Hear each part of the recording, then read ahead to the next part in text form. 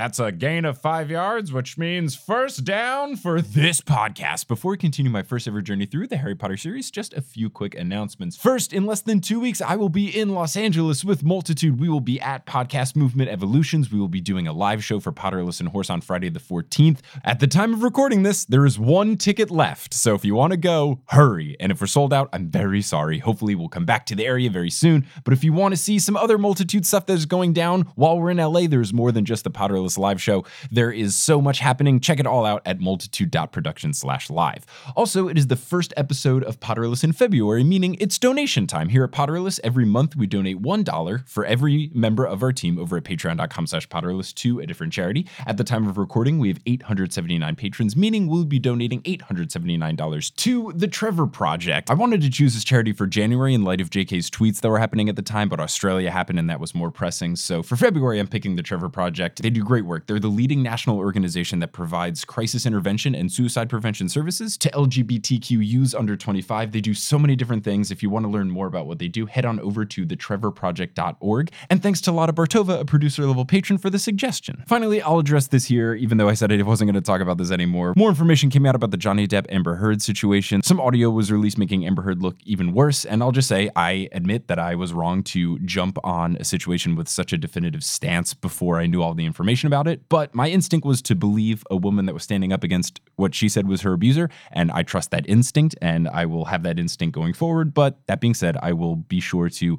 look more into things before taking a really harsh stance like I did with this situation. But let's round out this intro on a happier note, and what is the happiest note that we can do? It's mentioning our new patrons that joined the team. So shout out to Gerald Monreal, Laura Avila, Eva Wilson, Erica Swan, Samantha Z, Emma Hart, Beck Skolnick, Natasha Hillier, Hannah Eliza Wadrick, Elliot Fogo, Anke, Isabel, Iona Gilbraith, David Kirkpatrick, Andrew Scott, Andrea Kaplan, and the return of Thomas McDonough. Shout out to Melissa M. Dickinson, who upgraded their pledge, and a huge shout out to our new producer-level patrons, Maria, and the return of Matt Barger. They joined the ranks of Vicky, Aaron, Jesse, Clow, Marchismo, Samantha, Juan, Rosemary, Maria Lisa, Romina, Audra, Eleanor, Roxanne, Nikita, Ali, Amelia, Sarah, Ben, Rachel, Zachary, Orchid, Vivian, Takari, Haley, Mooster, Ingen, Alex, John, Noel, Emily, Liz, Brandon, Sarah, Claire, Rory, Gloria, Veronica, Lotta, Noah, Tracy, Colleen, Jennifer, Friday, Ivor, Naomi, Summer, Andrea, Lynn, Justin, Christine, Jacob, Toothless, Maya, Mark, Polly, Netta, Zena, Harlan, Noelia, Addie, Nikki, Kine, Amanda, Alicia, Kafir, Lindy, Sarah, Marta, Erin, Eileen, Violet, Lindsay, Keegan, Miranda, Gail Ann, Mr. Folk, Maya, Kieran, Lily, Wire Warrior, Floor, Siri, Georgia, Peter, Skyla, Adele, Professor Threat, Ellie, Daniel, Lee, Lily, Elizabeth, Michael, Tiffany, Kelly, Carrie, Connie, Mary, Jennifer, Jaden, Nedry, Will, Samantha, Kayla, Aurora, Emma, Out of Context, Marcos, Hannah, Courtney, Victoria, Marique, Ashton, Brittany, Phelan, Julie, The Meadows Family, Ginny, Anna, Fake Brianna, Jenny, Sarah, McKenna, Mary, Joy, Heather, Dead Cat Lady, Javi, Darlene, Brad, Thomas, Charlotte, Brianna, Kevin, Lori, Chrissy, Bugaboo, Jarl, Haley, Emma, Ashley, Peta, Sophie, Jack, Jen, and Nicole, Callahan, Kylo, Leah, Melissa, Jordy, Bella, Melanie, Bill, Victoria, Joe, Elizabeth, Britt, Molly, Becca, Anthony, Rees, Adam, Madison, Kyle, Tonks, G, Sabrina, Sophia, Farzan, Melanie, David, Steamed Nuggets, and Can't I Potter? Who never forget where they put their wireless earbuds and then are forced to play music really loudly on their phone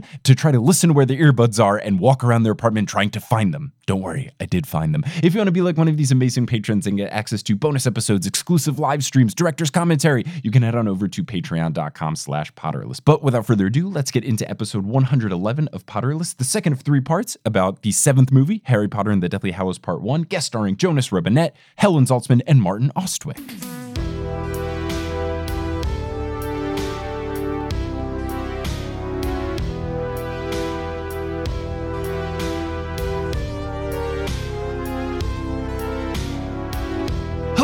And welcome back to another episode of Potterless, the tale of a grown man who didn't read the Harry Potter novels as a kid, but then read them as an adult and is now watching all of the movies. My name is Mike Schubert, I'm that grown man, and I'm here joined again by 3 lovely humans in person. I've got Jonas, aka Joe Nasty Draws, and on the internet across America, even though they're from across the pond, we've got Helen Zaltzman and Martin Austwick.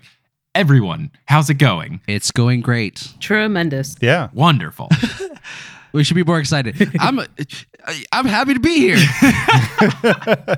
It's been minutes since we've talked about Harry Potter and the Deathly Hallows Part 1, the movie, but we are going to keep it going. We did not get very far into the movie in Part 1, but it's okay. I believe in us in this Part 2.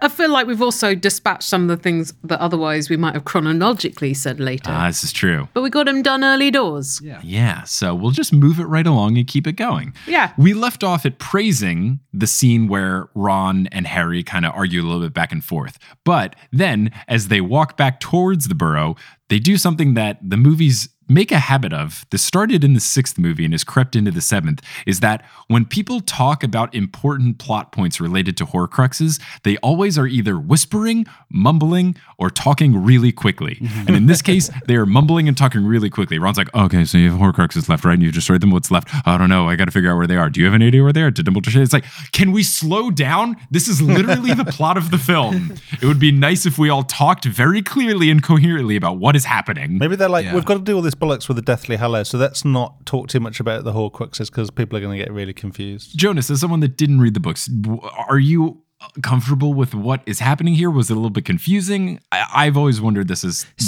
trying to separate from my book knowledge from what they actually portray in the film. Even though I never really read the books, I know a lot of Harry Potter lore. Okay. Like I know about Horcruxes and all that and the Deathly Hallows and everything. So it wasn't too confusing because I'm like, okay, I know Harry is a Horcrux. Right. Yes, yes. Okay. But I don't know what other objects are Horcruxes. I don't know what that thing is that they had to destroy in this movie. The one thing. Oh, the locket. Yeah, just more Horcruxes. That's all I asked for. Just not the one that spent on one movie. Yeah, I just don't think they ever did an incredibly sound job of explaining exactly the process behind it. Because in the 6th movie, they leave out some of the flashbacks that explain it. And then in the 7th, by not having a narrator, it's hard. Yeah. But I think this was really done dirty because in the 6th, they just really mess up all of it. So that by the time the 7th comes around, there's only so much that they can go off of to teach you. Yeah. Well, what have they messed up in the 6th movie? They left out one of the pensive trips. The whole thing that Dumbledore and Harry do in the 6th book is that they keep having these little coaching sessions where Dumbledore shows through the pensive glimpses into Tom Riddle / Voldemort's past as he is becoming more and more evil, how he learns about Horcruxes, how he starts to make them, etc. And some of what the items are and why they're important, like the ring and the locket is a separate thing, but they also kind of glance over that really quickly in the 6th movie. So I think it's just kind of lost about what the Horcruxes are and how they have to find them. They also add this weird thing where in the movies, when you touch one, you can figure out where the next one is, kind of thing. There's a main way that they try to convey this is through really rapid visions in Harry's brain that are inherently confusing for Harry to understand, and thus the viewer of the movie. So it doesn't help. That does sound confusing. I don't know. It's not very well done. I'm sorry you had to go through that, Shoops. Well, I didn't have to go through it because I've read the books. I feel bad for people that haven't. I was so confused. In your investigation of these movies, have you found whether they tend to work for people who have not read the books, or is reading the books really the only way to get through them? What I found as a whole, especially through doing these episodes where one person has always not read the books, I think the movies do a good enough job of conveying the big picture items and all of the major actions that take place. I think the biggest thing that gets lost along the way is the emotion behind things. So you lose out on some character motivation, you lose out on why things are significant, you lose out on why some things are supposed to evoke certain emotions just because it feels like they're just going through the motions of, oh, well, this thing happened, so we have to do this thing. Yeah. But you don't necessarily get to see why that thing is so important or heart-wrenching or whatever. Yeah. For example, the Molly situation where she didn't really have, it didn't feel like any emergency coming from her. Yeah. Or anything like that. Mm-hmm. So I think you can still get the major plot across, but you lose out on some stuff, and some characters get portrayed differently. Ron is really dopey in the movies for the most part, and he's a lot more competent in the books. So I think is he? He's at least a little more put together and knows some stuff. I think he's an essential member of the squad because he has the wizarding background, so sometimes he can contribute things. Well, I feel like he there's something that happens off screen, isn't there, where he saves someone's life, and then the other character's like, Ron? Oh, speaking of things that happen off screen, Mad-Eye Moody dies off screen. Is he really dead? He deserves more. He also dies off book screen too, and that's why I always thought he was coming back. This is one of my classic predictions in Potterless that went wrong. Is I really thought Mad-Eye Moody was coming back for sure. I don't know if this is gonna be a spoiler. You can take this out if you want. There's no spoilers at this point. It's about the 8th movie. That's fine. No, I've seen it. We're good. George dies, right? Fred dies. Fred dies, but isn't that off screen also? You just see his dead body, or I never in the books. In the books, you see it, and I believe in the movies you see it too. Okay, I just never. Hold that thought there, Jonas. Past Mike was incorrect. The death of Fred in the movie is off screen. You just have the squad walk up and see everyone crying about Fred's death. So my bad on that one. Anyway, back to the podcast. Well, they killed the good acting twin. Well, because I remember because I told you I was watching this with the girl I was dating, and we were watching at this 4 in the morning, so I'd fall asleep in and out. And then next thing I know, I see what's his name? Fred dead, and who? What's his name? Percy, George, Harry, Ron. No, the Piglet. The guy that turned into a dog. Oh, Sirius Black. Not Sirius Black or Lupin. Lupin is a werewolf. Okay. I see Lupin dead, right? Yes. I didn't see him die. That one is an off-screen one. Okay. So they do the mix of off-screen and on-screen things. So in this movie, it is much like the book where they just come by and you hear that Moody is dead, but that's it. But differently, in the movie, once Moody's dead, nobody gives a shit about Moody anymore. Yeah. Whereas in the books, they do care more about him when they are doing the heist in the Ministry and they break into Umbridge's office. She has Moody's magical eye hooked up to her door. Oh, yes. As some sort of magical peephole of sorts. And then Harry steals it and he ends up burying the eye under a really knotted tree to sort of pay homage to Moody. So they care a little bit more about him. But in this movie, it's like, oh, Moody's dead? Okay, cool. Let's keep going. But you do see that, don't you, in the film?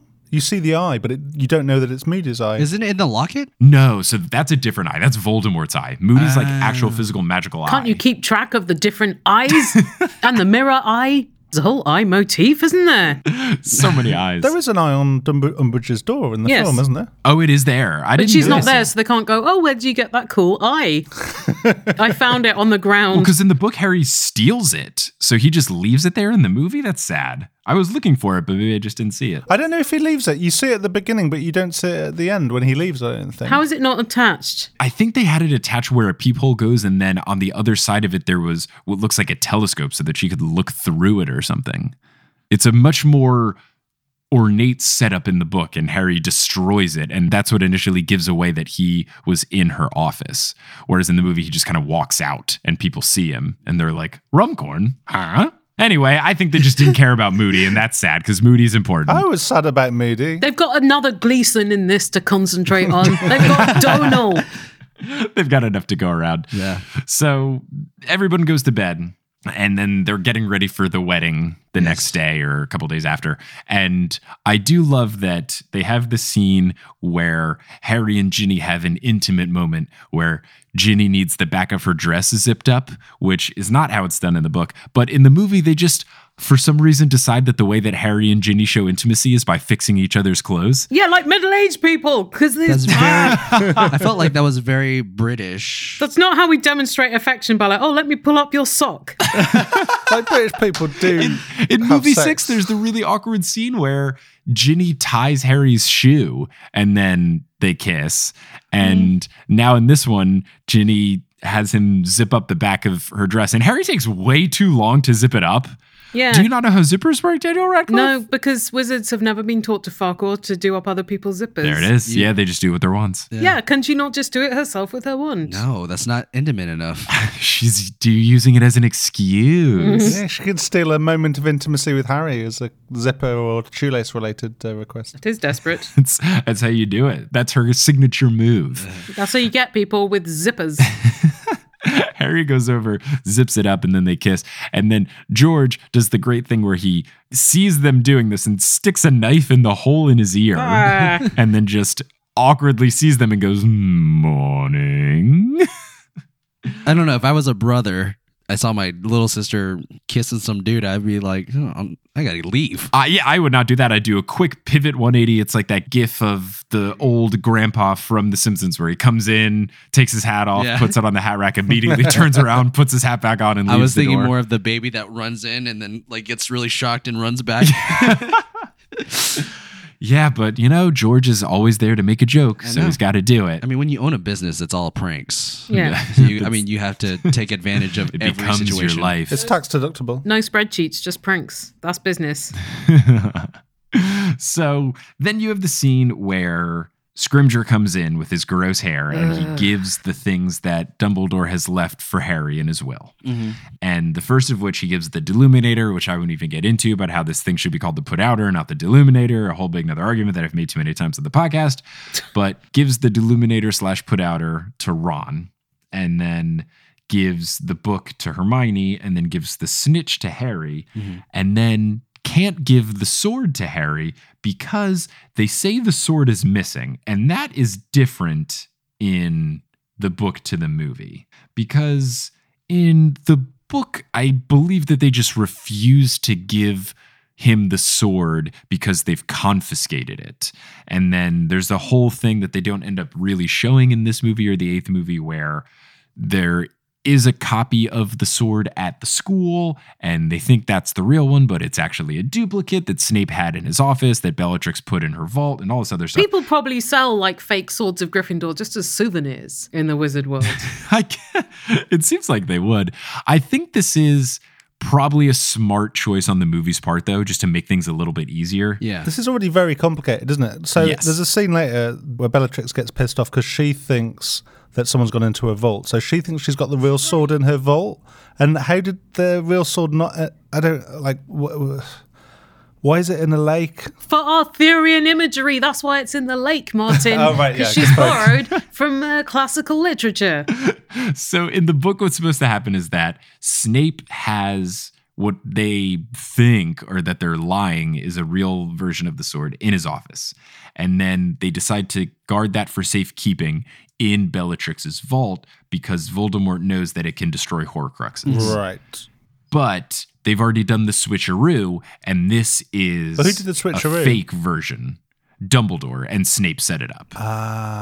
Okay. Where it's a fake one. So the sword that was left, quote unquote, in the will was the fake one, but they did this on purpose so that it would get confiscated, and then Bellatrix put it in her vault, all this other stuff. The movie, they just decide to say, you aren't entitled to the sword, but also we can't give it to you anyway because the sword is missing. So prior to his death, Dumbledore swapped out the sword, gave Snape the fake one. What did he do with the real one? I think they hid it behind Dumbledore's painting.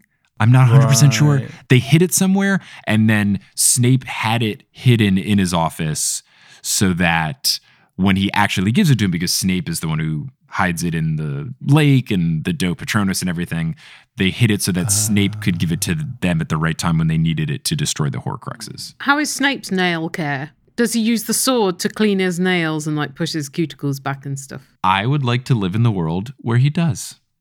It's not very practical. He'd use a smaller implement. Nothing about the wizarding world is practical, Martin. A lot of it is about symbolism and just showing off and inconveniencing yourself. What's the symbolism of doing your cuticle pushing with the sword of Gryffindor? That's not symbolic. Oh, okay. That's just practical. Well, that's their version of practical in that it's just a 90% flex. harder than it needs to be. It's just a big flex if you can pick at your nails with a sword. Yeah, he also uses it to open letters, Chop his grapefruits, spread butter.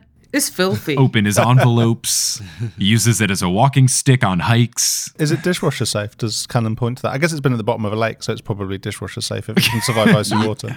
He uses it to pretend to be a lightsaber. They say that because it's goblin made, it can't rust or dirt. So yeah. you can put it in the dishwasher, or maybe you don't even need to. You could spread your anchovy spread with it, and it would still be pristine at the end. Anchovy spread. Well, they won't know what gentleman's relish is, will they? That's a very British thing. Yeah, but it's wizard's relish in Wizarding World anyway, and it's probably made out of like some kind of supernatural worm. Ooh, use it for Vegemite on toast. That's what I was literally about to say.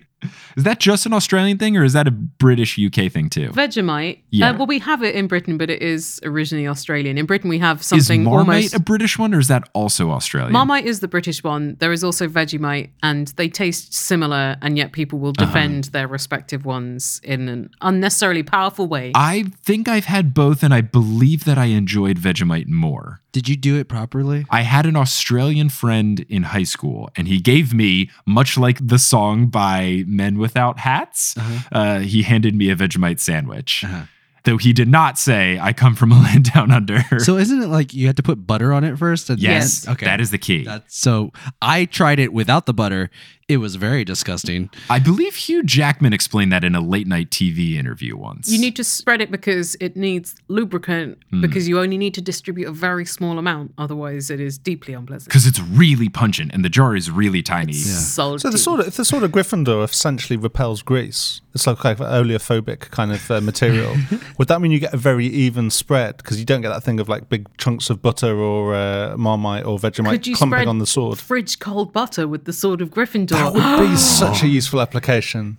It really seems like this thing should not be used to destroy Horcruxes, but instead used in the kitchen to make the best meals. I can imagine an infomercial being selling this. You can buy one on QVC. The Sword of Gryffindor. You can use it for everything. Chop the vegetables. Stir the stew. Have you ever tried to spread butter on some toast, but it doesn't really go right? And then it's like one of those black and white videos of someone trying to do it with the dagger of Ravenclaw, and it doesn't work. It's so clumpy. Gotta be a better way. Sick of using diadems to make your toast? You know that in those, they're always showing a knife cutting through a can. Yeah, or a I bet phone the sword book. of Gryffindor Yes. could cut right through a can. I love this. So do you think that's what like Bobby Flay's secret is? He's been using the sword of Gryffindor to get his barbecue rub.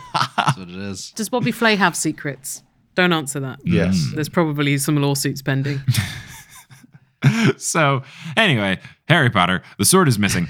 And the other thing that I think is funny about the scene is that the snitch just flies near Harry's shoulder like it's Na'vi in... Yeah, it's Zelda. Yeah, in The Legend of Zelda. Put it away safely, Harry. Like, he seems not even aware of where it is. It's like his legacy from Dumbledore.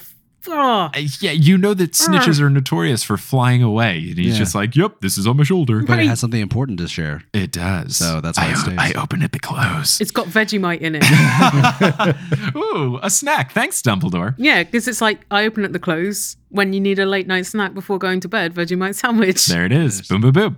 So later on, we get the wedding after they've built the tent, which I think is a fun little scene. That's and nice. at the wedding, one of the first things that I thought was great is the dance between Xenophilius and Luna, where they're spinning in a circle with jazz hands / spirit fingers. I thought was very Apparently, fun. Vanna Lynch invented those moves, and mad respect to her. It's very good. Also, I was so happy with the casting of Xenophilius Lovegood because before I watched this movie, I thought, you know who'd make a great Xenophilius Lovegood? That guy from Notting Hill and The Replacements. The replacements. Exactly. And then, is it Rhys Ifans? Yeah. How do you say this guy's name? Rhys Ifans. He's a Welsh actor.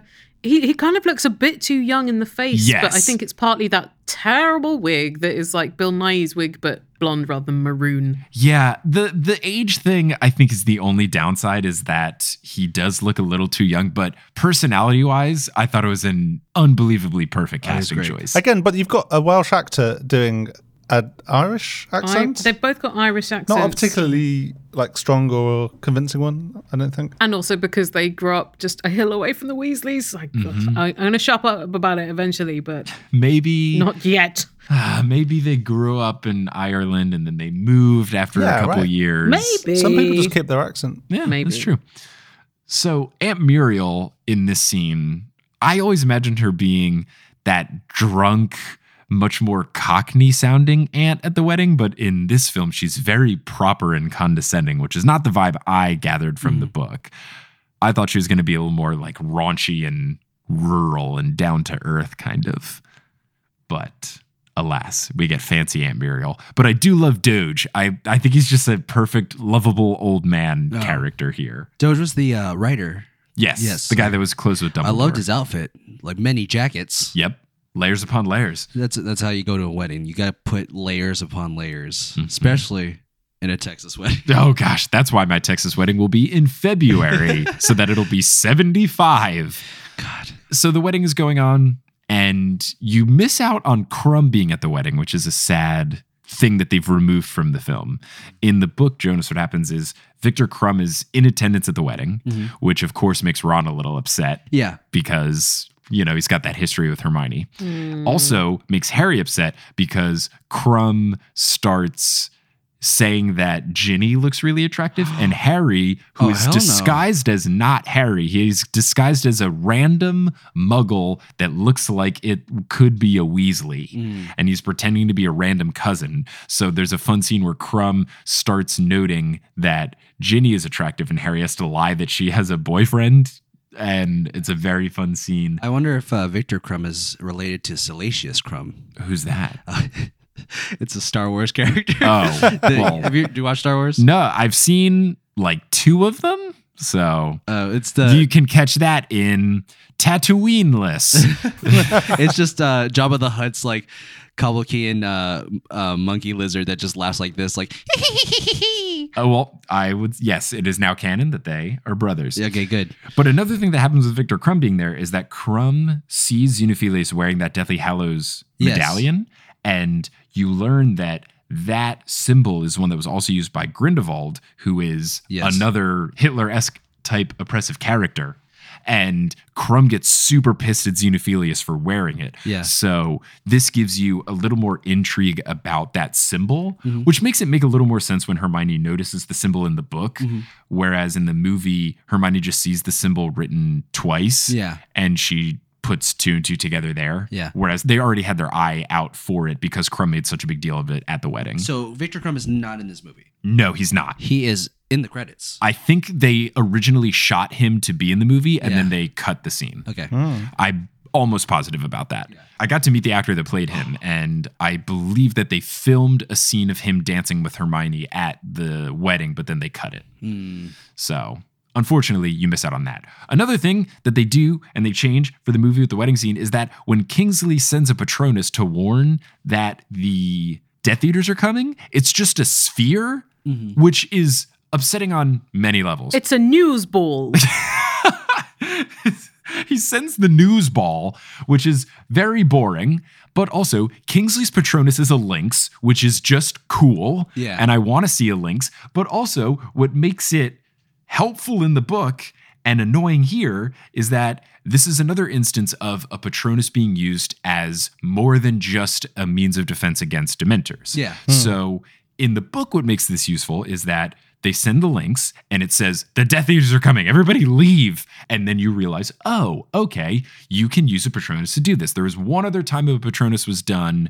Dumbledore sent it, but it was kind of vague about it. And same thing with Tonks. This makes it very clear. Patronuses can be used to send messages and do more than just get rid of Death Eaters. Yeah. So later on in the book, when Snape does the dough to tell Harry, hey, the sword's over here, you idiot, come get it out of this pond, then you are more on board. Yeah. I don't know why they would make it a sphere. Was the visual effects department too lazy to make a sphinx? I don't get it. Probably A not sphinx. enough money. Or a lynx, sorry. That's, A I mean, lynx. Sphinx would be a really cool Patronus. Lynx, Sphinx, what's the difference? Does the lynx talk?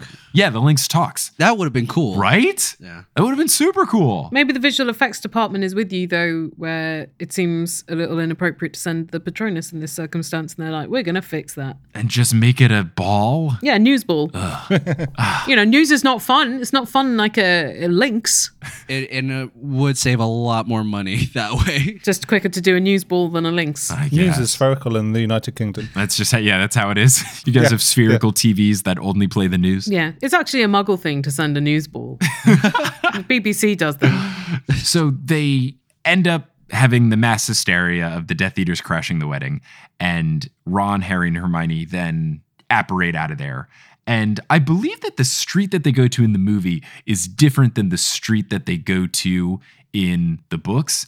And I'm guessing that they changed that just so that they could be at Piccadilly Circus. Yeah, well, I think it's just such a big shift in environment for them. So that contrast is really stark because they're somewhere really noisy, really busy, a lot of different looking people who aren't wizards. So it's kind of exciting to see them deal with that. And also it's like, okay, Hermione has got this kind of muggle code switching power because she's probably been there before. Although, like, where they are is just very close to Charing Cross Road, which is where Diagon Alley is. So chances are all wizards have been to Piccadilly Circus before. It's literally like 5 minutes away. Yeah, I'm trying to look up real quick the other street that they go on. Oh, okay. So in the book, they go to Tottenham Court Road. Right. That's a very large street that's got like... A lot of electrical retailers. You could buy a camera there.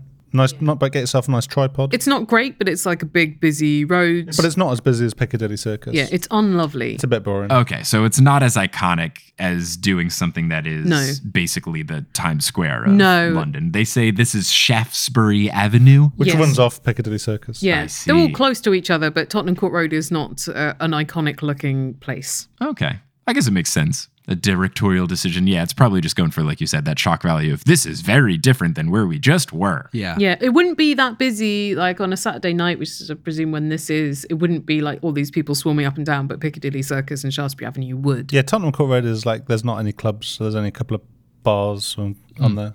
It'd be pretty boring on a Saturday night. Well, there we go. I'm glad I'm learning so much about London and how the streets work and stuff. So speaking of that, they go to this late night cafe. And this was something that I was confused by when I covered this in the books. Just the fact that it's just one person making everything at this diner and no one else working there. Well, there might be someone in the kitchen in the back who would like fry the eggs and then the person in front taking the orders and making the drinks. But they're That's small. plausible. Like, these cafes are small. There might be a dozen tables. But they usually open like morning up till mid-afternoon because they tend like the major part of their clientele is like people who work really early shifts and then need to have lunch at like 9 a.m. Okay. Yeah, it's a little like the kind of late night cafes. You do get them in Soho, but they're a little more like the kind of fancy cafes and coffee and cakes rather than that sort of. It's what we call in Britain a greasy spoon, which is where you get like a big plate of chips and an egg and chips. They're usually open from like 6 a.m. till 4 p.m. if that. So there's a little bit of mixing of cultural references here. Yeah. But I did enjoy seeing Harry, Hermione and Ron in one of those. Yeah. And also I think in there's a poster for Equus, which Daniel Radcliffe was in. Oh, was there? Yes. Oh, nice. I think what was funny is when they're ordering the cappuccino, Ron and Harry not knowing what's happening is very fun. But what I found interesting in this place is that I get that they have to do an excuse for the waitress to go behind the door so she doesn't see the whole fight breaking out. And that's why they give her the headphones, which is not what's done in the book. Yeah. But just by the way a coffee shop should work, why is the coffee machine behind the door in the kitchen? Those are usually right at the counter. Yeah. Yes. Okay. Is that a normal thing? I don't. No, I think it would usually be closer to the action, but then you wouldn't get that shot of like this fight happening through that window in the door. That great scene. I mean, that's comedy gold right there. Lovely. They don't do that in movies. I guess they were going for comedy there. It wasn't very funny. But then also after the fight, when she comes out and sees everything destroyed, and then Hermione just yells, "Leave! Yeah. Go! Get out of here!" I mean, she could have delivered a better joke. Just be like, oops. It was like this when we got here. Also, these people have seen a lot. Like if you were running a cafe that's open late at night in central London, you've seen all the shit. Exactly. But realistically, cafes like this can no longer afford to pay the rents in central London. Well, they do the scene. They do everything else is pretty similar with them knocking out the other Death Eaters and obliviating them, etc. But then they escape over to Grimmauld Place and they go inside and they change the way that the booby traps are set up here in the movie. They basically just have a dust Bulldor, if you will, just kind of go up and spook them and then go away. It reminded me of Daniel Radcliffe's film The Woman in Black, because there's sort of that effect of her like screeching towards the screen and it's frightening. So maybe it's just a lot of Daniel Radcliffe tributes in this patch of the film. But like it doesn't do anything. It just comes up and just flies towards them. Right. You really just have to like scream and then it's all over. Yeah. And you're fine. You're just a bit dusty. Mm-hmm. What happens in the book is that Moody has set a particular spell on Grimmauld Place such that I believe it calls out Severus Snape's name when you go in. And then it's set in a particular way that if Snape talks, it's a spell where he can't say anything anymore, so he wouldn't be able to do any spells. It's much more clear that it is targeted against Snape going back, since he still has access to Grimmauld Place, but now that he's killed Dumbledore in book 6, they don't trust Right. Snape Okay, anymore. So okay. they've set these anti-Snape booby traps. But when Hermione explains that this dust Dumbledore is an anti-Snape trap, you just have to think, why? What was that going to do? Does Snape really not like being dusty? Yeah. He's got to leave and wash his cloak. It's like a PTSD. Oh no, I killed him. And then he leaves. I guess that's what they were going for. I guess, like, just to to make Snape feel Make him bad. guilty. Yeah. Okay, maybe that's what they were trying. Snape wouldn't want to be dusty because it would look like he had dandruff on his black robes. True. And his greasy hair. Dust plus grease is not a good combo. And then Voldemort would be like, "Oh, I know where you've been. That's a dust trap right there." Classic dust traps, am I right? Well, while we're reminiscing about these lovely traps of dust, let's take a little bit of a break for Wingardium Adridosa.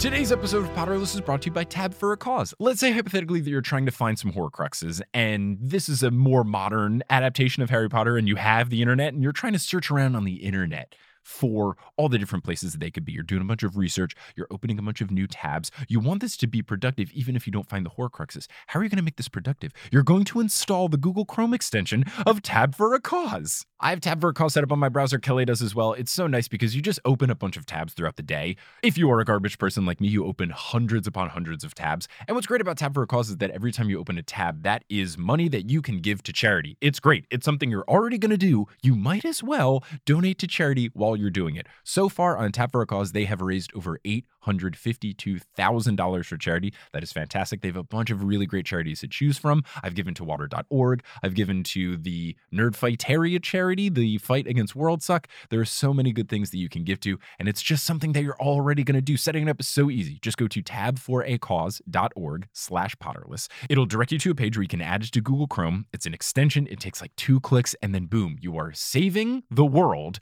by using the internet. Isn't that great? The internet can be a bad place, but Tab for a Cause makes it a better one. So again, go to tabforacause, tabforacause.org/Potterless today. And now you'll hear words from a few sponsors who make it feasible for me to be a full-time podcaster. Some of these ads will be read by me, others of them won't. The ones that aren't are inserted locally, so if you live internationally, don't be surprised if you hear an ad in your country's native language. And once those ads are complete, we'll get back to this episode of Potterless. This episode of Potterless is brought to you by Mint Mobile. Now, in the Harry Potter world, you have troubles with cell phones in that no one can use them on Hogwarts because technology gets all wonky and stuff. In the non-wizarding world, you have troubles with cell phones in that you can have awful contracts where you get ripped off all the time.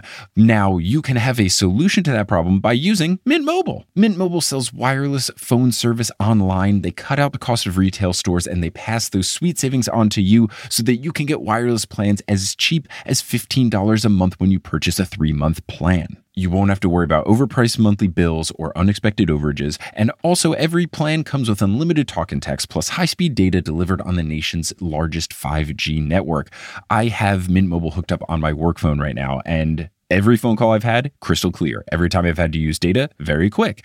Using hotspots is something that I also get with my plan, and I love having that flexibility.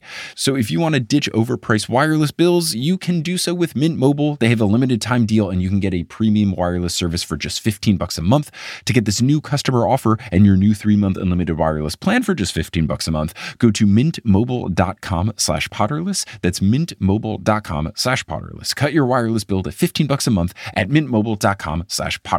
Additional taxes, fees, and restrictions apply. See Mint Mobile for details. So if you want to solve your muggle problems with phones, use Mint Mobile today. Hey, it's me, Mike Schubert. That's right, I'm the same Mike Schubert from the Potterless podcast. And if you're enjoying this podcast and you want to hear something similar, well, boy, are you in luck, because I make a very similar podcast to Potterless called The Newest Olympian. That is the one that's going on currently. If you get caught up with Potterless, you will see that I only post episodes every month or so. But The Newest Olympian has weekly episodes, and that is a podcast with a similar structure to Potterless, but it's about the Percy Jackson books. That's right, I also didn't read those as a kid. So if you want to hear me going through that whole series for the first time, you can listen to The Newest Olympian wherever you get your podcasts by searching for The Newest Olympian or going to our website, thenewestolympian.com. I've made my way through the first 5 books so far. I covered the first movie and the TV show. I did interviews with people who made the TV show, and I'm soon getting into the Heroes of Olympus sequel books. So again, that's The Newest Olympian, and you can listen to it wherever you get your podcasts.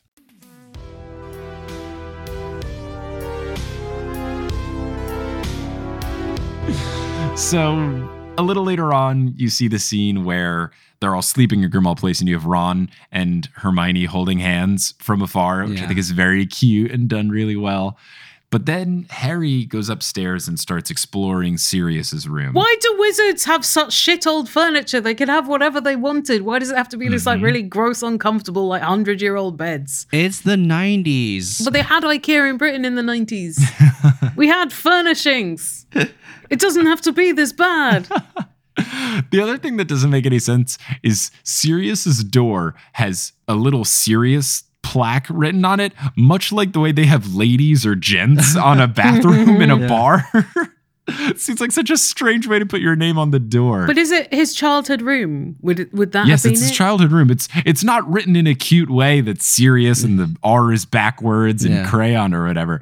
It's very much... Hey, he made that when he was a kid. He was very... No, but like if the parents were like, here's your room, little Sirius. This is my room, Sirius. We got this at the bathroom label store. Thank you, Papa. I will enjoy it. That's my best serious British accent. You sound just like him. I loved it. Like a young Gary Oldman, a Gary Youngman. They change up a little bit of the room thing here because what's supposed to happen in the book is that you go into Sirius's room and it looks very different from all the other rooms in the house. It's supposed to have Gryffindor stuff plastered everywhere. Nerd. And then you can see a picture of him and James and the Quidditch team. And then Harry reads a note where Lily wrote to Sirius, and then there's only one part of the note, and you don't get the other part of it later when you get it from Snape. And they just toss this all to the side. Then they go into Regulus's room, and they very quickly wrap up all of the Locket stuff. So, Jonas, as someone that hasn't read the books, what is your understanding of the whole Regulus thing? Because the way they convey this in the 6th and 7th movie is incredibly confusing to me. Okay. As far as I know about Regulus, I know nothing about him. Okay. And I was very confused because we don't really see this character or know much about him throughout this whole movie. Do we know more about him in the 8th movie? Not really. Okay, so he could be essentially a throwaway character. No reason to be in it? So, kind of. They're in this weird middle ground of throwing him away and not throwing him away. Okay. So, what happens in the 6th book is that after Dumbledore dies, because he has the locket that Harry and him got out of the cave that Voldemort had set up, they open the locket and you find out that it's a fake locket because someone with the initials RAB stole the real one and placed it with the fake one. And he wrote that note. And in the 6th book, Harry reads this note, and then the squad is trying to figure out who is RAB. We have no idea who this is. You know that someone in Sirius's family is named Regulus Black. Yeah. From book 4 or 5, when you first see the family tree at Grimmauld Place. And then the reveal in 7 is, oh, that was Regulus Black. And Creature, the house elf, explains more about Regulus. He was a Death Eater up until the very end, and then he turned on Voldemort, and he was trying to make him not be able to come back and be evil, and was messing with the Horcruxes by switching out the lockets and stuff. Yeah. But in the movie, you just kind of cut to this part in the movie where they're like, yeah, there were 2 lockets and one's fake, but this is real. And where's the real so one? Rushed. Yeah. I mean, the whole point of it was like Regulus was trying to destroy it. Yes. And then he couldn't, and then someone stole it. What's his name? Stole Mundungus, it. Mundungus. And then he got it stolen from him. So just really like, it makes no sense to have that character in there to me. It's haphazardly done, I think. Yeah. They get the point across, but it is a bit confusing and not fleshed out. Do you think that these films ought to be able to stand on their own individually as films without you knowing stuff from the books that you then have to apply yourself? They should. Yeah. I don't know that they do.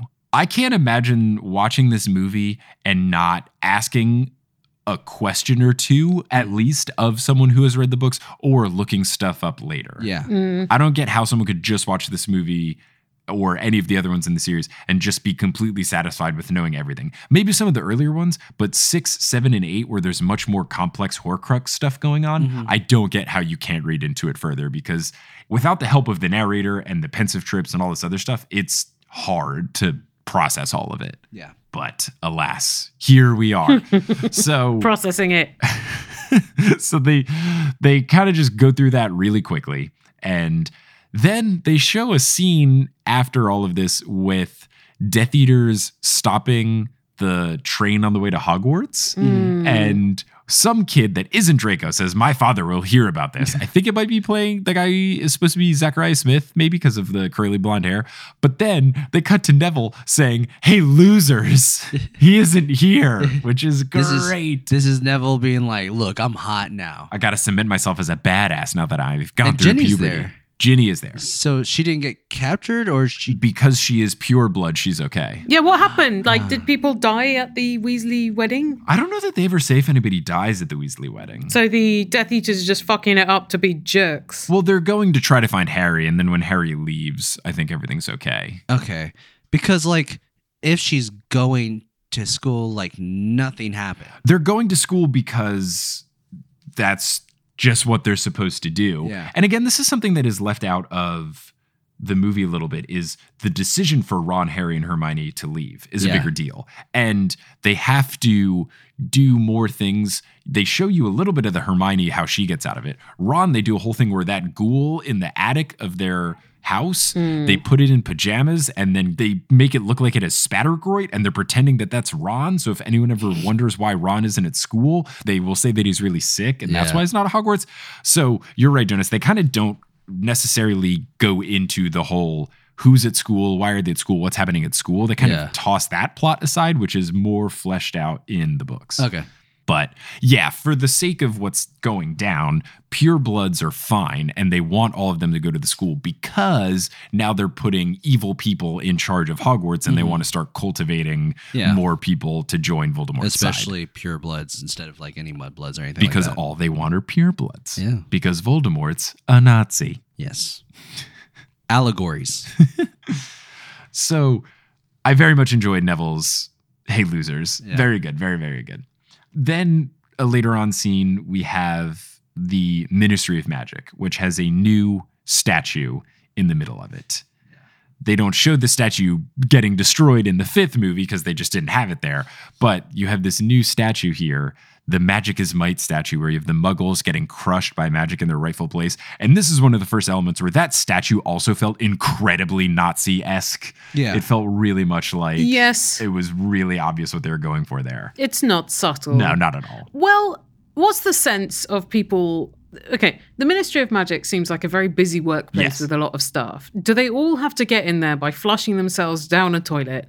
If so, that is very inefficient. Also, those old-fashioned underground toilets in London, they're not that common anymore.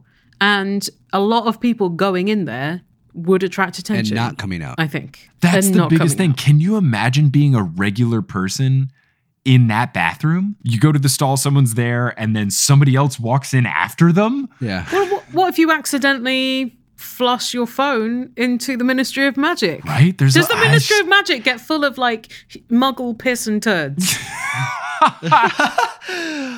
You have to It assume must. so. It has to. Yeah. Why would you design this appalling system? They're also not wet when they come out. No, they're not. So They're not wet when they step in either. They describe that in the book, that when you step in, you don't get wet because it's all magic. yeah. Imagine if we were tourists and we're like, oh, we gotta use this restroom. It's going by pretty fast. The line's going long. There must be an exit on the other side.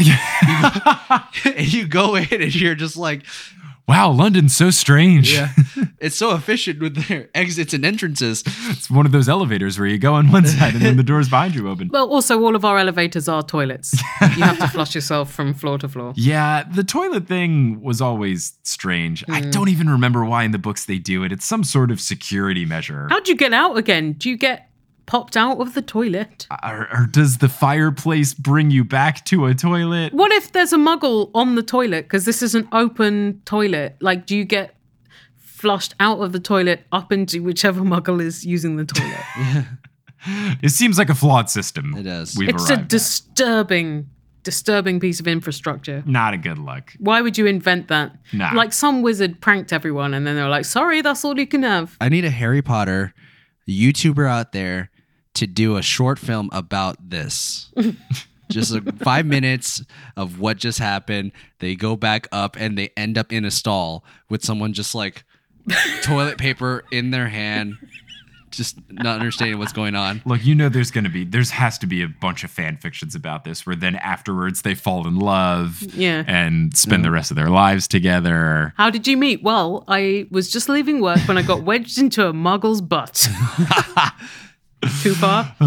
It was love at first fart.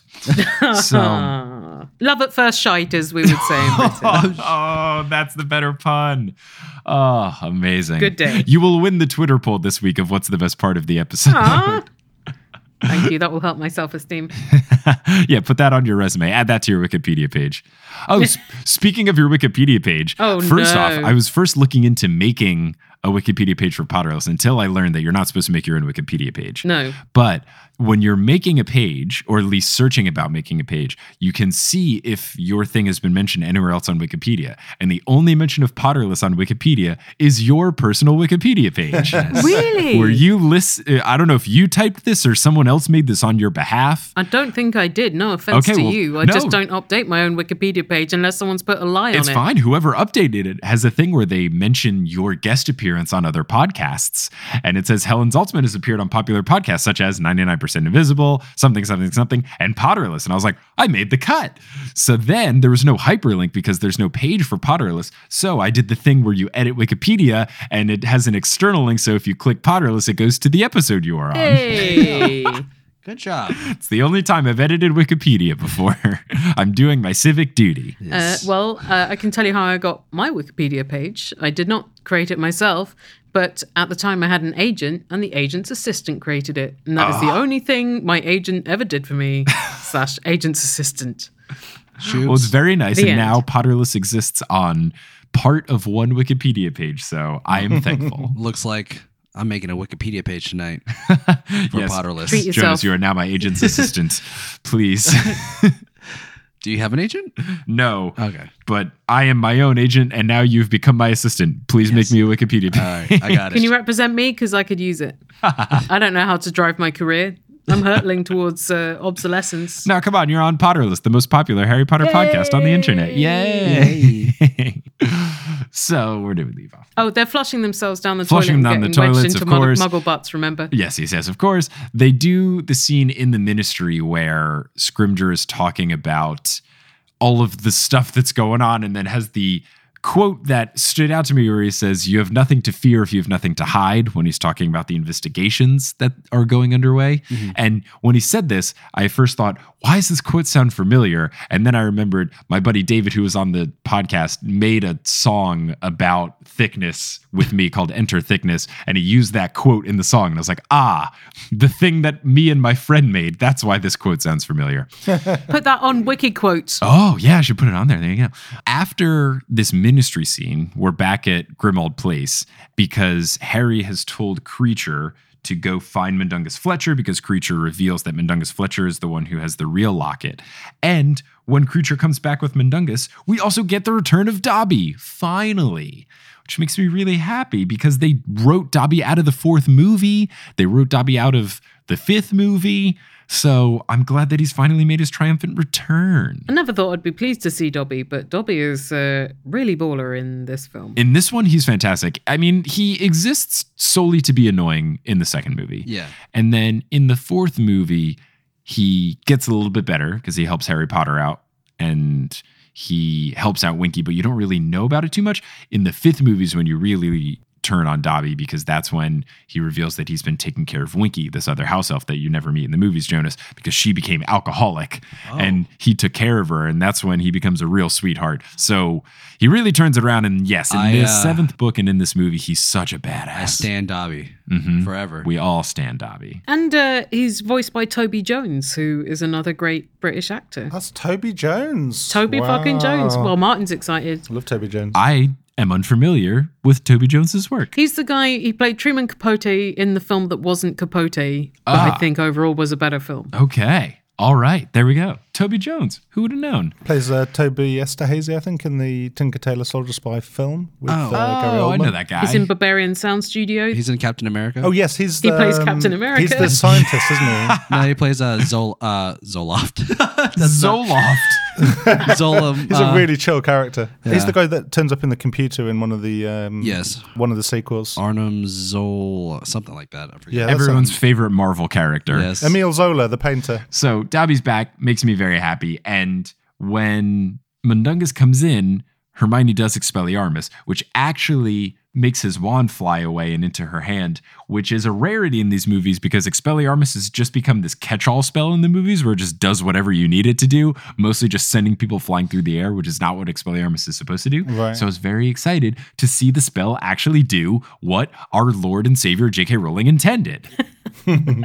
But after you learn from Mundungus what happened with the locket, mainly that Umbridge has it, it cuts right to the heist. And in the movie, Jonas, it is much more thought out. They plan this stealing of the locket back from Umbridge for days, and they're figuring out all that they're going to do with the Polyjuice potion and which people they're going to steal the hair from and how they're going to make themselves disguised and what they're going to do and all of this stuff, which I think makes the plan itself funnier is that they've done all this planning and then so much shit goes wrong. Yeah. Whereas in the movie, it's just, let's go. Yeah. It's already in media's res heist. Yes. I think that's all right. I don't have like a gaping hole in my knowledge of how this went down. Right. Yeah. I can kind of feel that. I think it makes sense. So the comedy case the joint. Like, you can't hang outside the Ministry of Magic because presumably it doesn't have an entrance. It's all those Toilets. Yeah. magic toilets. Magic Martin was toilets. out the room when we were talking about the toilet stuff, so he's okay. missed all that glorious time. True comedy gold. I was like, why is Martin so quiet?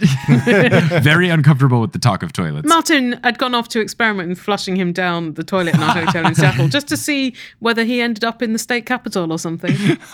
Did not succeed. Oh, okay. I've got very wet feet. I do find it stressful, them going into this situation. I do think if I was one of them, I would definitely fuck it up. Oh, 100%. Yeah. 100%. It's so nerve-wracking. I like whoever it is that Harry is appearing as, though. He seems pretty fun. Yeah, it's interesting because in the book, he's supposed to be somebody that is comically tall, super lanky. I always imagined Abraham Lincoln as who Harry transforms into.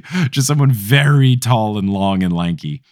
Because that's part of the fun is that Harry's not used to this big body that he's got, which is kind of silly. But I do appreciate the casting of the person that Ron turns into, because the character that Ron turns into is named Reg Cattermole, and the person that is cast as him is the most Reg Cattermole looking person I've ever seen in my life.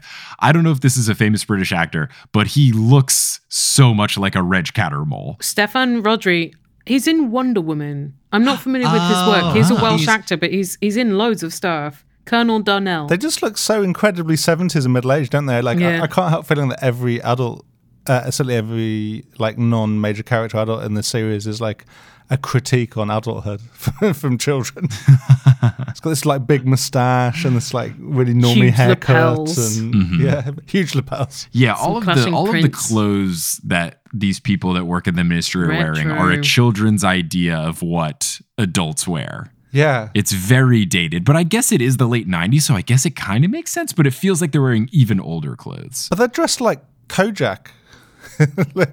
like boring Kojak, like if Kojak worked in like a stapler factory. What I had written in my notes is that Harry's outfit looks very much like Bill Lumbergh from Office Space. Yeah. The guy who has the suspenders, like, yeah, that would be great. He has almost the exact same shirt suspender combo.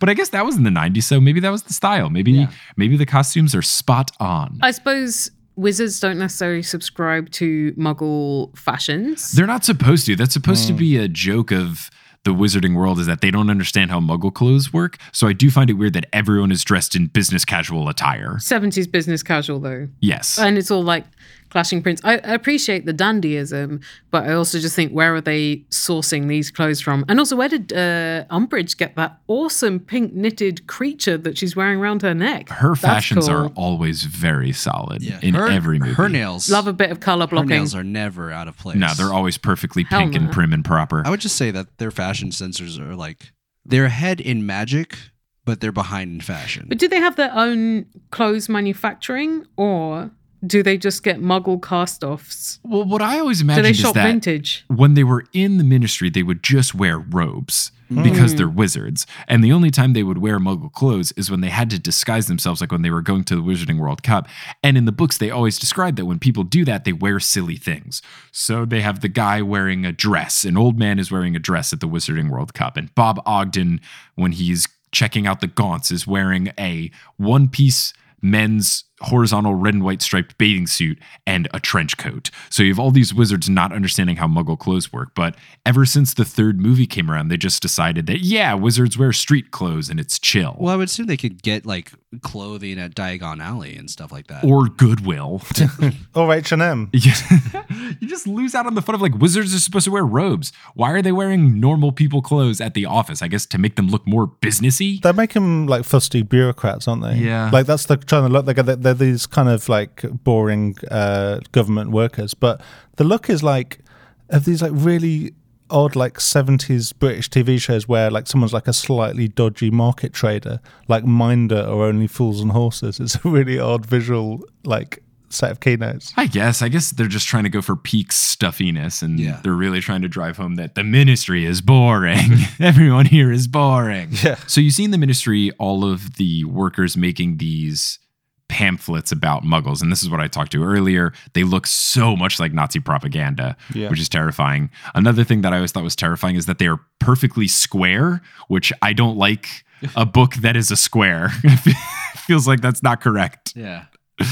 But my new favorite characters in the Harry Potter universe, thanks to their depiction in this movie, is the decoy detonators, the little black guys that wobble around and explode. They look so cute. And people are fucking terrified of them. They look like adorable bombs. They're just like joke box little things. Why is everyone like, oh, I can't be in the same room? I'm guessing they got that from Fred and George. Yes, Fred and George made those, and in the book they described that that's exactly where they got them from. Yeah. But it's the first time you get to see them in action, which was really cool. So I enjoyed seeing them.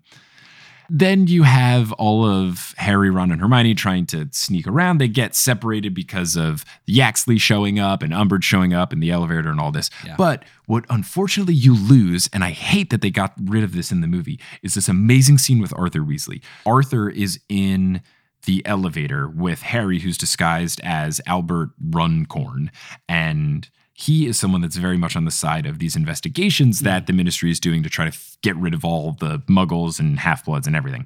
You have the scene where Arthur is saying negative things about Runcorn. Harry obviously doesn't know that he's Harry, but he's upset with the behavior and the treatment that he has shown for these innocent people. And it's just this amazing scene where you get to see how awesome and how wholesome Arthur Weasley is.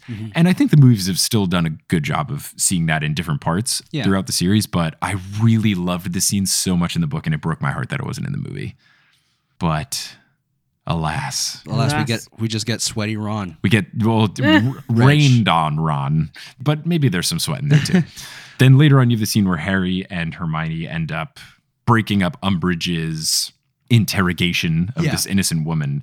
And they do this a little differently because in the book, Harry's under the invisibility cloak. He kind of sneaks around and ends up scaring Hermione at one point, which is really funny because he has the cloak on and she doesn't know that he's there, but then she has to act cool. But I did really appreciate that Harry gets to say the amazing line of, "You're lying and you must not tell lies," the ultimate dig to get back at Umbridge, because that's what Umbridge said to Harry. Yeah.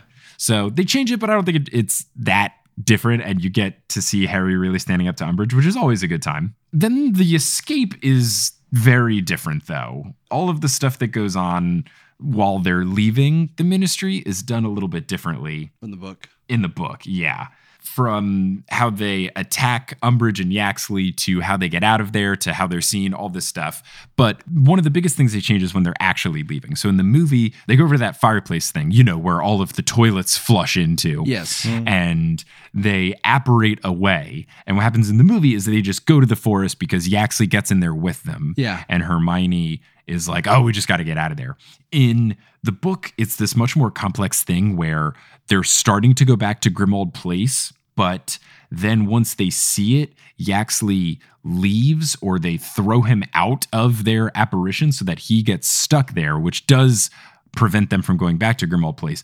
But then Hermione's able to reroute them to the forest where they end up. So it's a little less complex. Again, it's one of those things that I think just makes things a little more simpler in the movie. So I get it. So yeah, because they just wake up in the forest already. Yes. And she just gives some exposition. She gives Ron the essence of Dittany because he got splinged. Yeah. But the effect of them apparating is weird because you have Yaxley's face melding into their faces and yeah. stuff, which I didn't. It's like the Thing. Yeah, It's quite intense. I didn't particularly need to see that one, and that's not really something that they ever explain happening. I guess it's just the visual effects team being like, "Hey, can we do this, guys? Please, it'll be super fun." We need to make this links though. I've got a question about this whole thing. Right, they've run off with the Horcrux. Like, are we meant to think at this point that Voldemort doesn't have any idea about what's going on? Yes, But it's like, it sort of establishes, right, he can't feel when the Horcrux is destroyed, right? He has no knowledge of that. he can't really feel it until I don't even know if he can feel it at all in the books. In the movies, they kind of make it more of a thing that he can kind of feel it. But yeah, he at this point is completely unaware. Well, And that's otherwise he'd be onto them. But Yes. my question is, like, he must know exactly what happened in the Ministry of Magic. Harry Potter and his mates tipped up. They seemed really, really keen on getting this locket. Oh, I wonder what that locket could be. Like, does he not start to think, like, why would they put themselves at so much risk for something that they're supposed to not know anything about? Like, wouldn't he start to join the dots? So that is a confusing element of it, because you would think Yaxley would report back to Voldemort and say exactly what happened and mention, or like any of the other, like, 700 witnesses who were in the room at the time. So what happens in the book is that before Harry can grab the locket, he stupefies both Yaxley and Umbridge, and then he takes it. So maybe in the book, the way they explain it is that no one else actually saw him take the locket. Everyone else that was chasing after him just saw Harry Potter, who is listed as undesirable number 1. Right. But Umbridge wakes up at some point, and even if she doesn't, it's like, why were they there? Why were they so interested in Umbridge? They turned up, they stupefied her, and then they went away. Like, he's not a stupid guy. Like, he must be like, well, there must be a reason that they were chasing after Umbridge. Right. Maybe it's because of the Horcrux. But Umbridge doesn't know it's a Horcrux. She just thinks it's a old fancy brooch of sorts from way back when. Really? I thought she knew this whole time. She doesn't know it's a Horcrux. She knows that it belongs to the Slytherin family because of the engravement on it, and that's why she takes it off of Mundungus, but I don't think she knows it's a Horcrux, so I guess she wouldn't relay that information. Because Voldemort is still convinced that the real Horcrux is in the cave. Oh, okay. Right. Okay. So when he sees that locket, it's not like, that's it. I also don't think Voldemort ever had a one-on-one meeting with Umbridge. She works for the Ministry. She doesn't necessarily work for the Death Eaters. Yeah. So there's no way for that to get back. Right. So as far as he's concerned, that locket is at the bottom of a lake, and no one. Yeah, the locket is in the right, fountain thing inside of the cave that he's set up that no one is strong enough to get through. You know, the place with the bad drink. Yes, the bad shitty drink lake with all the dead people. The bucket of Fireball and Jägermeister. The vat of tea made in a coffee machine. That is the most British pull you could ever have. Helen has been really suffering these last 2 months. Oh, right, because you've been in America. Why you got to be so cruel? But you're in Seattle. You're in the land of coffee. Yes, fuck it. There's this great little startup in Seattle. It's this nice local roastery called Starbucks. You should check them out. Oh, that sounds festive. Lovely. What do they have there? Just coffee? Yeah, I mean, it's just really simple. They just have it's one of those menus where you can, it's like In-N-Out where you can only get one thing. You can only get coffee. It's it. Okay. Okay. So my mind is set. Okay, good. We're all on the same page. Harry Potter. But he would still be like, why the fuck are they turned up at the Ministry of Magic? That's really dangerous. What were they trying to find? You would think that people would be more confused about why Harry Potter is at the Ministry. Yeah. But I guess they could just be like, well, I don't know why. I'll keep an eye on him. I think just these wizards are not smart. They seem to have like one thought at any time. One guy was just like, that's Harry Potter. Hey guys, look, it's him. It does take a beat before the security guards get in on him. They know he's number 1 wanted. Uh-huh. And most of the people are like, we have to capture this person, but they just move out of the way. They're so shocked to see him. Yeah. Don't know what to do. What do I do in this moment? I don't know. So they're finally out and about in the woods, and this begins the camping saga of Harry Potter and the Deathly Hallows. And one thing that is funny is that you're supposed to believe that the bag that Hermione brought, this bag of infinite holding, she had packed as a emergency just in case with a couple of changes of clothes for the 3 of them, as well as some books that they need and stuff like that. But as the movie goes on, Harry and Hermione change clothes about 8 times. Yeah. So she's brought so many clothes. And it's not just they're changing Can wizards tops. just change the color of their hoodies or whatever? Maybe they could. Because they're not laundering stuff when they're in the tent, are they? They're just getting Amazon Prime deliveries to their tent. He's the sort of Gryffindor to scrape any oil off their trousers. I mean, the bag is cool if it was in your life, but the problem with it is it's just a kind of plot shortcut to anything being Right. solved. Well, no, that's not true. And Hermione always having the answer to get anyone out of anything, pretty much. I mean, she's obviously got her shit together more than any of the other characters. I think it's more of, in the book, they're a bit more intentional about what she has brought. She's brought a specific amount of textbooks, clothes, things that they need, etc. Is it heavy? Does So it have I think mass? that's what they're trying to get at with the charm that they've put on it, is that it doesn't take up a lot of space, and in theory it wouldn't weigh a lot. I think that's what's supposed to be the more impressive element. Less of, oh, I can grab anything out of here that I need and it's a catch-all, and more of, look how many fun things I can keep in this bag that doesn't weigh us down and hurt our backs. Yeah. Why, if you were making a magic tent, would you put like some steps up to a platformy bit for no real reason? Yeah, they could get more creative with it. They just have a boring, normal human Right. person tent. Yeah. Well, a big one, but put in a proper mezzanine if you're going to bother. Put in a spa and a sauna and everything. Yeah. Go all out. A chandelier. Give me MTV Cribs of this tent. Make the bunk look a bit less like a youth hostel, because you can. You're a fucking wizard. You can make it look like anything. Have some They imagination. couldn't get one of the tents from the wizarding thing from Goblet of Fire. Oh, yeah, that super cool tent that the Weasleys have. Yeah. They should. I mean, it was Arthur's. They probably could have taken it. They were at their house for Yeah. the wedding. So then we start getting more of these Harry dream scenes where he starts seeing into Voldemort's vision and what Voldemort Yeah. is seeing. And the first one that you see here in the camping is Voldemort interrogating Grigorovich, one of the wand makers. And again, you just don't learn who this dude is in the movie. Yeah. In the books, from Crumb, he explains a little bit more about Yeah. Deathly Hallows, his wand, all this other stuff. You learn that there's this other wand maker Besides in Ollivander. Europe besides Ollivander, and it's this guy Grigorovich. They definitely need more than just those two. Yes, For the whole of Europe. 100%. Definitely. 100%. I've said it before and I'll say it again. It's a monopoly and it's unfair. but Well, it's also, the it's 90s. impractical if they're in prison. Who's doing the wands? Exactly. Everyone needs a Then Why wand. isn't Ollivander Who's- like Oh. the richest person in the world? Right. Because he only charges like 7 galleons a wand. He really should. Supply and demand. He has no competition. Those wands should be $1 million. Yeah. I disagree with Helen. I think like wands are probably a bit like glasses, in that like the first time you go to a wand maker, you get all your stuff checked out, you get exactly the right one for you, and then once you've got that, you're like, yeah, my prescription's not going to change much. You need to start getting it online. So but they there's probably don't like replace their wands. there's probably like a Wands or Us. Like I even hope in the so. late 90s, you can just like order it. Talk about what kind of wood you want, how big you want it to be, and then it arrives in the post 7 days later. If not, they're really screwed if the wand makers are out of action. Or they have like a pawn shop for wands. Oh. And like, hey, I need a new wand. Hmm. You guys have the best used wands at this location. It's like a Goodwill for wands. There's so many different options out there. But for now, you've only got 2 people. You got Ollivander and Grigorovich. The whole thing. Hopefully they're good. Hopefully it's not like Wi-Fi where you can only choose from Spectrum or Xfinity and they're both garbage. Hate it so much. My building only let me pick Spectrum in New York, and I feel like that should be illegal. Yeah. I feel like I should be allowed to pick somebody else, but I wasn't allowed to pick anyone else except Spectrum, and they're so bad. Shout out to this episode brought to you by every Wi-Fi provider that isn't Spectrum or Xfinity.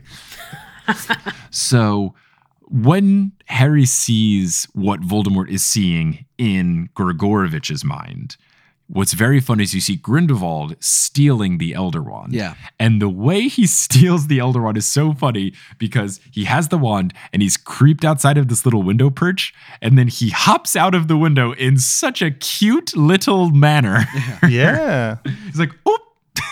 And I think it's so good and cute and silly. And I couldn't help but giggle. The next scene that they have is all of the Snatchers becoming established. It's a very strange way in which they do it, where they decide to make them all punk rockers, Yeah. where they've all got long wavy hair and leather jackets to show, They're dressed like Adamant. Yeah, I thought that. who's that? Do you know Adamant? Well, because Shubes wasn't born yet, Martin. No, I was like 5 when Adamant was around. Google Adamant. Yeah, look for the song Prince Charming by Adamant. Oh, It's an absolute I'm banger. thinking of a cartoon where it's an ant that's a superhero. That's an actual cartoon superhero thing. That's cool. Think about a slightly less like snarly Billy Idol. Yeah, this is a pretty accurate portrayal. Yeah. It's like pre My Chemical Romance vibe. Yes.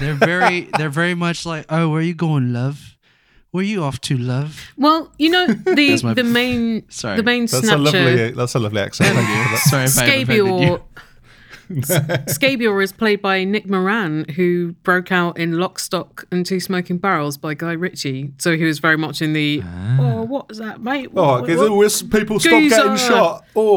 I don't know if you can really Let's do a understand what line these of coke things and are. shoot some shit. Oh, brilliant. Scabior is also such a great name. Scabior. It sounds like a disease, doesn't it? It really does. It makes me sad that they never referred to him by name in the movie. You're just supposed to know. Scabior, get over here. Pull up your britches. Oh, Scabior, where'd you get those boots from? Very nice. It's a disservice to the people who haven't read the books to know that character's name is Scabior. It's such a good name. We need justice for Scabior. What do you think his first name is? Is Scabior first name or surname? Is he It's like Beyonce. Barry Scabior? It's just Scabior. Like a Brazilian soccer player, he's just one name. Isn't there like a bass player called Rat Scabies? Who was that the bass player for? I don't know, Martin. You're the music guy here. Stranglers or something? I'm gonna Again, have to look before it up Shoes now. was born. Yeah, this is all like early 80s punk Shoes. I still know about things that happened before 1992, Helen. Name one thing that happened before 1992. My sister was born. Oh. No. In One other your thing. face. You were born. That's true. Rat Scabies was the drummer from the band The Damned. Oh, Great intel. So it's nice to see a member of The Damned hunting Harry Potter in this movie. look, there we go. Maybe that's where JK got the name inspiration. yeah, it's a bit of a leap, Martin, about Barry Scabior. Rato Scabior. But anyway, all this talk about Scabior, let's say what Scabior actually does. They walk through the woods and they see or they get the sense that someone is there, and it's Hermione, Harry, and Ron, but they've got all the protection charms up. And you see Scabior staring at where Hermione is, and then they do this cool camera trick where they pan behind and you see that he can't see anything. Yeah. And then eventually they leave. But then what Hermione says after they leave is she goes, "He could smell it, my perfume." Why are you wearing perfume, Hermione? Right? That's, I suppose, because she can fit anything into that bag, so she's just taken every fucking thing. But you can't take a portable shower, so they probably, if they're camping, they haven't Right. washed and she's trying to cover her stench. And she's also still trying to impress Ron, Oh, Yes. I guess that's it. right? Plus, if But, she still yeah, smelled, I thought bullshit. like he would still smell the smelliness of her, Yeah. Yeah. the disgusting Yeah. smelliness. I suppose they've got to shame her for doing something feminine seeming. Yeah, I don't know. I feel like wizards should be able to do spells to... There is spells that produce water. There are spells that dry you off. So they should be able to give themselves a shower with their wands. They're wizards. Yeah. They're It shouldn't be that complicated. Like they just point it up and then water just spouts out of their Well, you can wand. use aguamenti to water yourself down, and then, There you go. soapwamenti for all of the soap, and then the drying one. Well, they could carry soap. That's not the problem. Like, the problem is carrying a fully functional bathroom. She's got a magic bag that's got this massive several room tent in it, She's also got Martin, a including wand. wooden platform. She's also magic. You're wizards. Come on, clean yourself up. They could have a full on bathhouse. That perfume thing was a weird line. It's just like, Bullshit. But they would have been able to smell Ron. You know, Yeah. his teenage musk. He hasn't showered since before Shoobs was born. What I can't think of a better way to end this portion of talking about Harry Potter and the Deathly Hallows. So, Helen and Martin, if people want to find you on the internet, where can they find you? Well, I do an episode by episode, song by song podcast about Tom Waits' music called Song by Songpodcast.com. And I make music at palebirdmusic.com. We're also on Twitter, as people are. Oh, under yeah. our names, which are hard to spell, so why did I bring it up? You can find my podcast, The Illusionist. That's Illusionist with an A, not an I, because I do not do magic or the appearance of magic. And also, Answer Me This and Veronica Mars Investigations, recapping every episode of Veronica Mars. Yeah, all good stuff. What about you, Jonas? You can find me at Jonas Draws with a Z at the end on all social medias, including Twitter, Instagram, and I know Shoobs hates it, TikTok. You could say it. It's fine. Have fun having all of your data stolen by Chinese government. Hey, they won't steal it from me because I'm Asian. And you can also find my podcast at Rough Night Movie Podcast, where we talk about bad movie franchises, and also the Universe According to Rex and Jonas, where we talk about really nerdy shit. Love that. Well, thank you all so much for joining. Listeners, thank you so much for listening. And until next time, as they say in the Wizarding World of Harry Potter, before they say hi to Scabior, wizard on!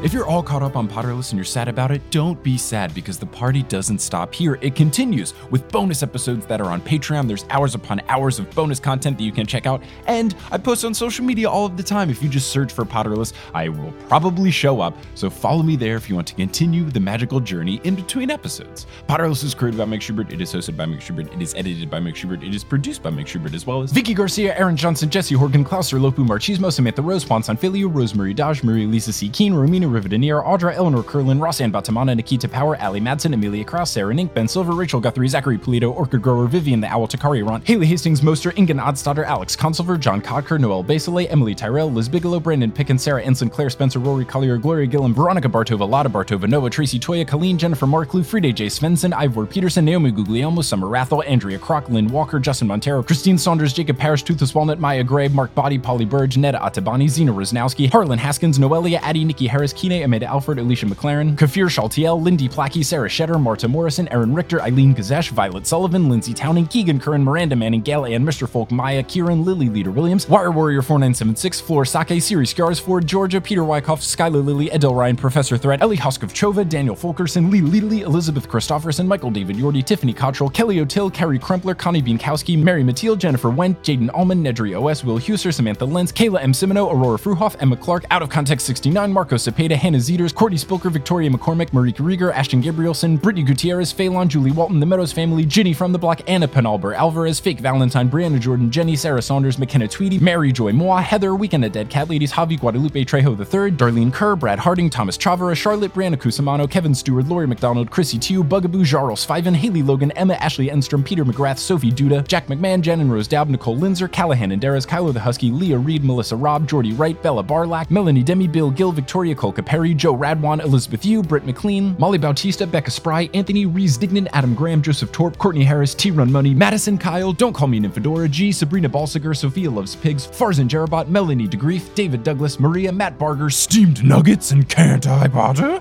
Web design by Kelly Beckman, and the music is by Bettina Campamanes. If you want to find us on social media, you can at facebook.com/Potterless, twitter.com/PotterlessPod, instagram.com/PotterlessPodcast, or reddit.com/r/Potterless. For any and all information about the show, you can go to PotterlessPodcast.com. For bonus content, you can go to patreon.com/Potterless. And for merch, you can go to PotterlessPodcast.com/merch. If you want to see us live in Los Angeles, go to multitude.productions/live. If you want to tell someone about the show, whether it's in person or on the internet via a review, that helps a ton. Thank you so much for listening, and until next time, as they say in the wizarding world of Harry Potter, wizard on!